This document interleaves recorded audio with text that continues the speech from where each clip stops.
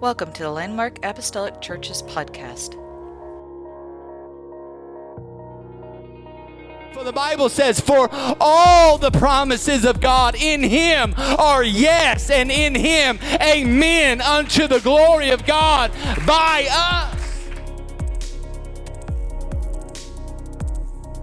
When we look through our pain and sees the unshakable glory of a Savior who will never leave us, who will never forsake us, one who knows what it means to hurt, who walked the path of the greatest suffering to welcome us into His presence where there is fullness of joy and pleasure forevermore.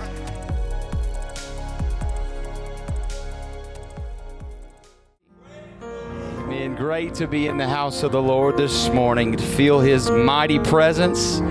Amen. Amen. The Lord has a word for us today. Say amen. Amen. Grab your Bibles, Matthew chapter 7. We'll jump right into the word of the Lord today.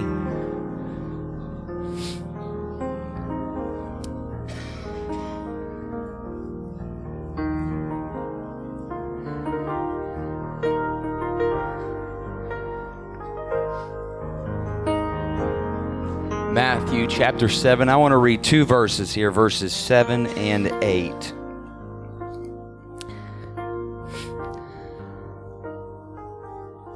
Amen. Jesus speaking here, and He says these words, "Ask, and it will be given to you. Seek, and you will find. Knock, and it will be opened to you.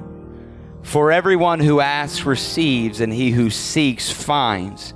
And to him who knocks, it will be opened." Amen. I just want to talk to us just for the next little bit on this title, God's Response. God's Response. And if you will help me this morning, you may be seated in this place today. God bless you. Amen. Amen. Amen. God's response. You know, when I was in school a couple years ago. Why are you laughing? I was one of those students who didn't really apply themselves. I know, big surprise. And it is a major regret of mine to look back and realize that I had 4 years of high school and, you know, all the other years. And, you know, I did pretty good in my younger years. I was on the honor roll. But when I got to high school, it was just like, I was kind of bored, you know, and I didn't really apply myself. And I kind of kick myself for it now, thinking, man, Bryce, you know, you could have done better than what you did. And, you know, I was thinking about this the other day, and I remember when math started to get really hard. And for some reason, the powers that be thought it necessary to start mixing in letters with the numbers. And brilliant, right? It's like, who is running this? You know? It's like they're up there like, okay, how can we make this any harder? Let's throw a letter in there. You know? And they say you're either really good at algebra or you're really good at geometry. You're not really good at both. And I was like the geometry kid. Like, for some reason, I could figure out those shapes. Like, I could figure that stuff out. But algebra, numbers, letters, not so much. And, you know, looking back now, you know, it's probably because I probably really didn't try. How many know that whenever you put in the work, you begin to excel at things? You know, if you put in the time and the energy, you can do a whole lot better than what you are. Well, something amazing happened to me whenever I was in school. And it was in math class. And, you know, they give you these big textbooks and you work through them all throughout the school year. And there are homework assignments, there are pop quizzes, there are problem-solving activities all throughout this giant textbook. And there's also something else that is very truly amazing. In the very back of the math books, there are what? Answers. Praise the Lord. There are answers to every even-numbered question. Depending on the publisher, it's either even or odd. Now, thankfully, I knew the difference between even and odd. I did manage to make it through third grade. But how amazing is that? Now, most of the time, the teachers, whenever they would assign you a homework or a pop quiz or whatever it is, and they would just assign, we just want the odd number questions answered. But the answers to the even ones would help old Bryce out just a little bit to figure out the answers to the other ones. And, I was thinking about that as I was preparing for this morning. We're all searching for answers. We're all looking in places in the back of the textbooks of life. We're looking for answers to our deepest questions about life, about career, about relationship, really about everything. We're searching for answers. Growing up, that's all my parents wanted. Answers. Answer me when I speak to you. How many have ever asked their children that or said that statement to their children? Give me an answer. Easton is our deep thinker. At least that's what I like to imagine that he's doing rather than ignoring me. I love the kid with all my heart, but sometimes we could be face to face and I have to practically get my dad voice going just a little bit in order for him to respond to me. Anybody have children like that? It's like, hello, do you know that I'm here? Do I have to introduce myself to you? We all want answers. We all want people or things to answer our questions. Our entire life is filled with question, and the goal is to get as many answers to our questions as possible. And sometimes we like the answer, and sometimes we do not like the answer. And I want to just say this before we go any further. I'm all for asking questions, okay? I'm all for it. Questions are great. There are major breakthroughs that happen in society that come by way of question. And not just asking questions, but asking the right questions, okay? I'm all for asking questions, but can I say, let's get some answers? Yes. Somebody say amen. Amen. Let's get some answers. I don't want to wind up 70 years old, retired on the golf course, and still have the same question that I did 40 years ago. God is all for asking questions, and I'm thankful to know that He has answers for us. Can you say praise the Lord? In our text this morning, Matthew 7, Jesus issues out a promise to His people. Jesus said, ask and it will be given to you. Seek and you will find. Knock and it will be open to you. For everyone who asks receives, and he who seeks finds, and to him who knocks it will be open. Now, this passage is key to every believer. This passage is key to everyone that prays. God responds when His children seek His face with perseverance, when they seek His face with confidence. There are a lot of you in here this morning that are looking for answers. You have more questions than you know what to do with. And I want to remind you this morning that God responds to those who seek with their whole heart. When we get persistent, when we become a little more determined than we were yesterday, it can't be some half-hearted sprint. It can't be some half-hearted prayer, but we're invited to come boldly to the throne of grace. You have questions this morning. I'm telling you that you can seek His face today with confidence and trust and know that He has an answer for your question. When Jesus said to seek and to knock, He was inviting us as believers to approach Him freely with our petitions, with full expectation that He will provide all that we need. However, He never promised that every door would open immediately. The Greek verbs translated seek and knock can also be translated as knock and keep on knocking. Seek and to keep on seeking. In other words, perseverance is a vital aspect of answered prayer. It's going to take some determination on our part. Despite difficulty, despite delay, you and I must remain steadfast in our approach of Him. Some of the gifts of God to us or for us come only after long seasons of waiting and praying. Praying and waiting, waiting and praying. It's important for us to understand that God always responds to our prayers. But sometimes the answers take on a different form than the one that we had pictured.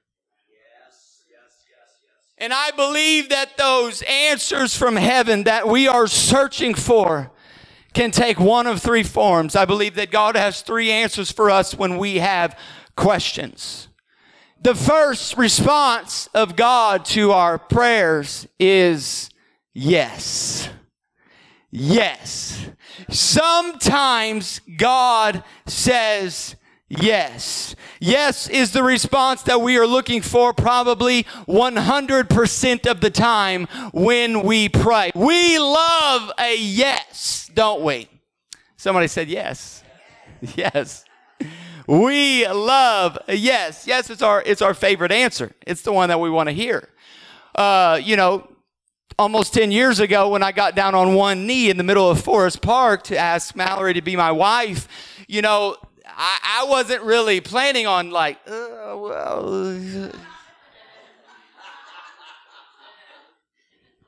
if I had any inkling that might have been the answer, trust me, there was no getting down on one knee.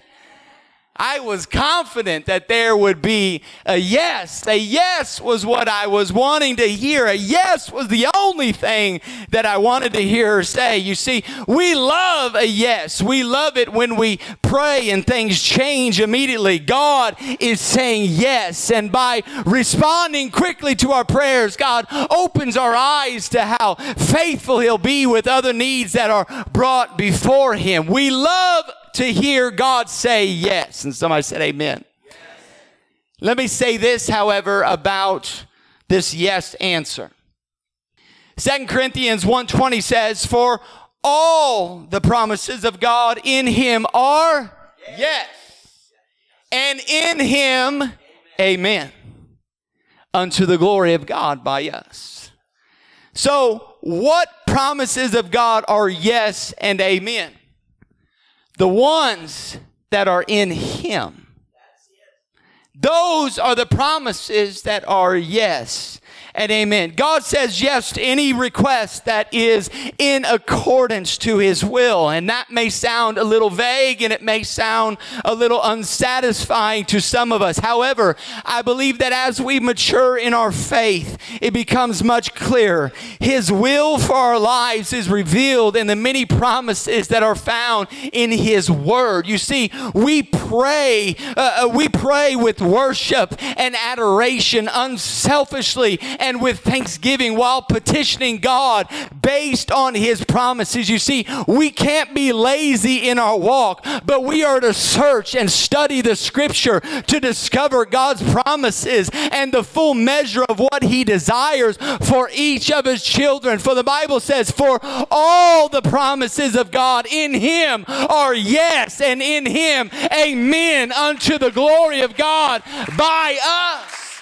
The ones that are yes and amen, they are the ones that are in Him. So what's our part, Bryce? What do? You just need to make sure that your situation is in line with the Word of God. Make sure that your question and the answer you're looking for is in line with the Word of God. And once you get to that point, you just believe it and you receive it in Jesus' name. Because when God says yes, there ain't nobody that can say no. And God's yes is greater than the devil's no. Believe it and receive it. God says yes. We love the yes. God says yes. We want to hear yes. But there's two other forms that his response takes on. God says yes. And number two, sometimes God's response is not yet. Not yet. And this is a tough one. When God tells us to wait.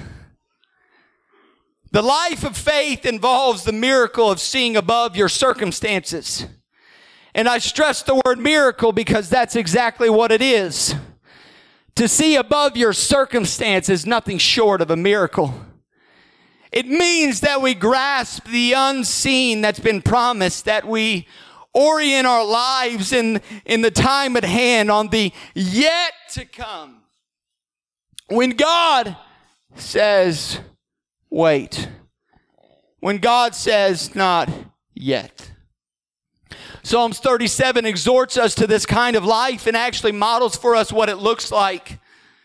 David begins the psalm with end times hope. He says these words. He says, fret not yourself because of evildoers. Be not envious of wrongdoers, for they will soon fade like the grass and wither like the green herb. He says that the wicked will be cut off on the coming day of God's judgment, and therefore we need not worry over them now. 2 Thessalonians says that one day a new world will dawn and God's righteousness will be fully manifest, and those who don't know him will be punished and those who trust him will be saved. Simply put, David pointed us to what will be as the ground to how we act in the present.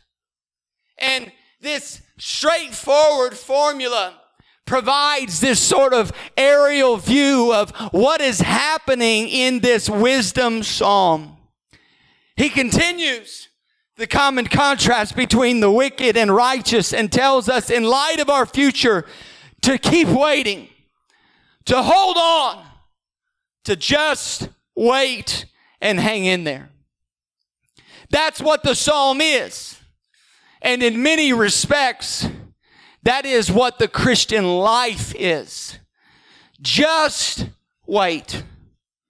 Just hold on. Not yet. You see, it's far from the triumphant, the slick success story that we all want to portray. The Psalms really kind of show us as a Christian how to survive, how to make it.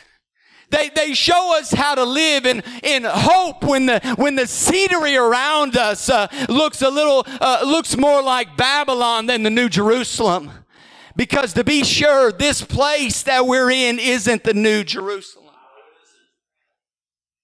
We can't help but ask if the reason the Psalms sometimes seem strange to us, all these complaints about evildoers and the plots of the wicked, all that's going on, we can't help but think and ask if the reason that sometimes it seems strange to us is because maybe we've become too comfortable with the brokenness of Babylon. Maybe we become too comfortable with the sin-stained environment that we live in. And I ask, have we confused American prosperity to the norm of present Christianity existence? Have we let all the good things that this world can give us blind us to the more important things that it can't? That's right. Maybe. But the Psalms won't let us go. They just won't. Especially Psalms 37. David again shows us the life of faith. But it's not the straight-laced kind in the study when all is right and the kids aren't screaming and everything is perfect. No. It's life in the commotion. It's life in the chaos. It's life in the hustling and the bustling in this jungle called the sin-tainted world where our cars break down and you have bills that are due and good people get sick and so on and so on. And he tells us, hang in there. Hold on. Just wait. But Bryce, what does that mean? What does it mean to wait like this? What does it mean? What does it look like? Well, David shows us. And perhaps it might come as a surprise. You see, we may be accustomed to think that waiting means bunkering down. Waiting means just hanging in there. It means hiding out. It means we find our little corner. We find our little closet. We become these recluse Christians, and we just hide out and we wait. But that's not what David says. In verses 3 through 7 of Psalms 37, David exhorts us. He says these words, trust in the Lord. He says, delight yourself in the Lord. Commit your way to the Lord. He says, be still before the Lord. Church, can I tell you today that this is the character of our waiting? It's not bunkering down, but it is thoroughly active. We are called to trust God, to really trust Him, not just on the sidelines or in the book or in theory, but to trust Him. To trust Him out there. When life is broken, when life doesn't make sense, to trust Him. We are to trust Him and do good, which implies that our faith rolls up its sleeves and digs into the present world. We trust God through the brokenness of Adam's world. And while we trust, it is a life that is full of delight. Waiting in delight. This might be the most confusing to the sentiments of our old nature. When things are bad and when the wicked draw their swords and bend their bows and we have delight. It's kind of confusing to us. How can we have delight in these times? How can we have delight in a dark world? You see, we've got to understand our delight is not in the world, but our delight is in God. It is not in our circumstances. It is not the goodness or the badness of the details around us. It is a delight by faith when we look through our pain and seize the unshakable glory of a Savior who will never leave us, who will never forsake us, one who knows what it means to hurt, who walked the path of the greatest suffering to welcome us into His presence where there is fullness of joy and pleasure forevermore. Just hold on. Wait. I know waiting is not our favorite thing to do, but while we wait, we trust, we delight in the Lord. And we say, let the Lord do what seems good to Him. Let the Lord do what seems good to Him. God tells us yes. God tells us not yet. And lastly, God sometimes tells us no. Being told no is something that many people are fearful of. I work in sales. Trust me, no is not the answer that I'm looking for. No is not the reason I set up this meeting. No is not the answer. And on this Christian journey, no is hard to swallow. We can take the yes. We can sometimes handle the not yet. But no, that's a different story.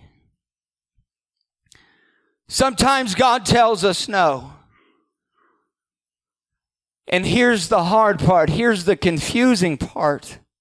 Sometimes it's confusing because we might be praying for something that's good. And God says no. And when we hear the word no, most of the time we are left with disappointment.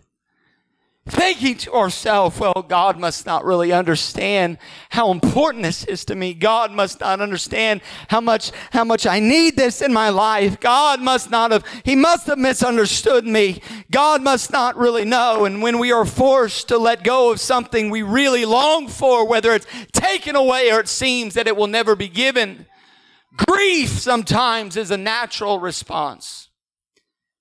And the weight of disappointment is crushing. Church, it's not wrong to experience disappointment when life does not unfold the way we hope. And if we do not give ourselves permission to grieve, we inadvertently believe that God is more concerned with us immediately feeling better rather than working through the hurt to bring real transformation to our heart. We lose sight of the invitation He has given us to place our struggles at His feet, to cast all of our cares upon Him. Can I tell you this morning that God is not afraid of the pain that we feel?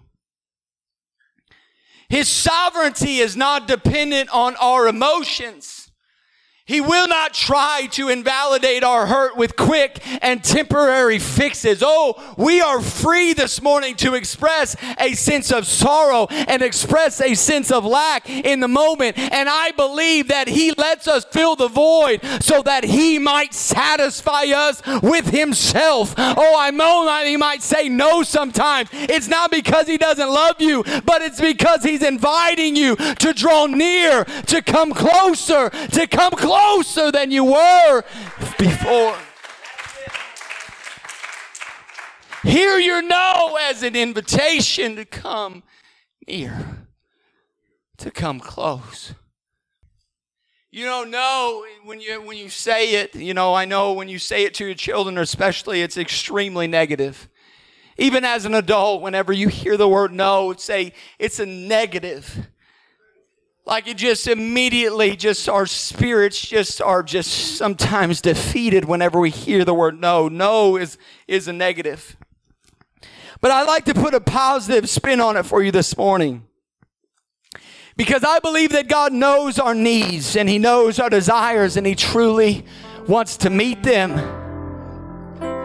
Anybody believe that with me this morning? Our Heavenly Father knows how much more does your Heavenly Father know how to give good gifts? How much more? God knows what you need. God knows what you're after. He knows the desires of your heart. I want to put a positive spin on this no for you this morning. I don't want to just call it a no. God says yes. He says not yet. And lastly, instead of no, God says, hey, I've got something better. I've got something more. Come on, turn to your neighbor and say, there's something better. There's something better. C.S. Lewis once wrote, we are not necessarily doubting that God will do the best for us. We are wondering how painful the best will turn out to be. You see, redirection forces something out of our hands that we had hoped to keep.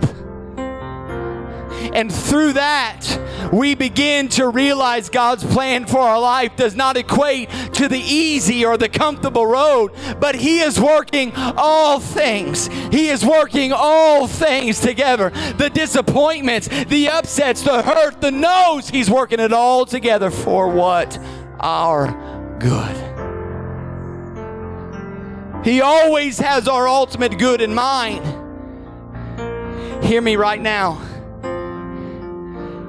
That means that He will pry the idols from our hands.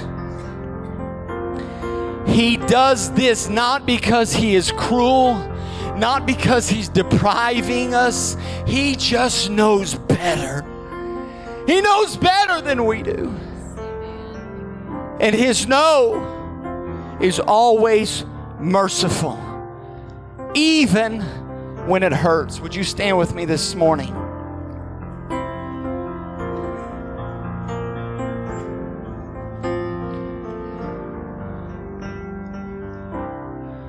You might have heard God say no.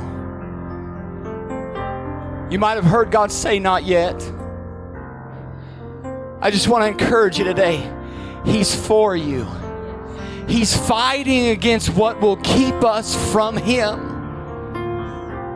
He knows our hearts can only truly be satisfied with Himself, and He will not tolerate being second in our lives because He wants us to have something much better than what the world can offer. And when God takes some things away, I believe that He creates a space in our lives to fill us with more of Him and more of His blessing. And to me, that is the greatest gift of all, to have more of Him. Church, don't take it as a no. It's not a no, but it's I have something better. I have a better way. I have a better plan. I have a better option. His ways are higher than ours. His thoughts are higher. John chapter 11, story of Lazarus. If you remember correctly, Jesus, He doesn't immediately heal Lazarus.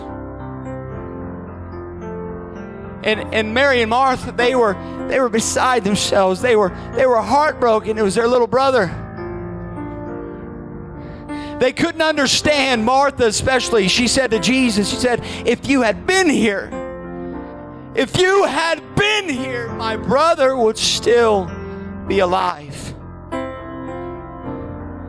You see, Mary and Martha couldn't understand that Jesus was getting ready to do something greater.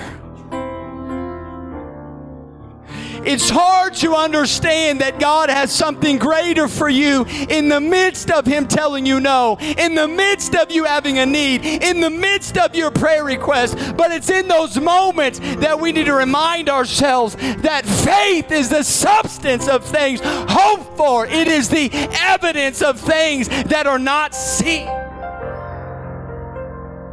The fundamental fact of existence is that this trust in God, this faith, is the firm foundation under everything that makes life worth living. It's our handle on what we can't see.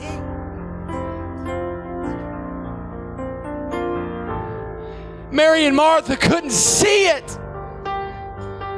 They couldn't see it at first. Martha believed that Jesus could have intervened had He arrived prior to Lazarus' death. However, I love her open-ended statement that's found in verse 22. It implied that she had faith that Jesus could still do something now. She says these words, but I know that even now, whatsoever thou wilt ask of God, God will give it thee. And Jesus responded, thy brother shall rise again. And Martha, I know that He's going to rise again in the resurrection. I know that He's going to rise again in the resurrection at the last day. And Jesus said, I am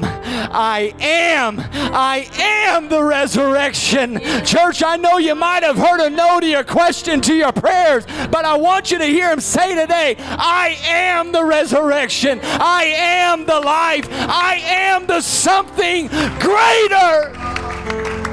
Come on, lift up your hands, lift up your voice in this place. The Spirit of the Lord is in here right now. Come on, lift up your praise, lift up your voice. He is the resurrection, He is the life.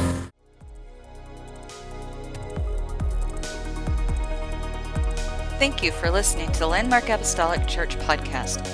You can follow this podcast for more great episodes from the Landmark family.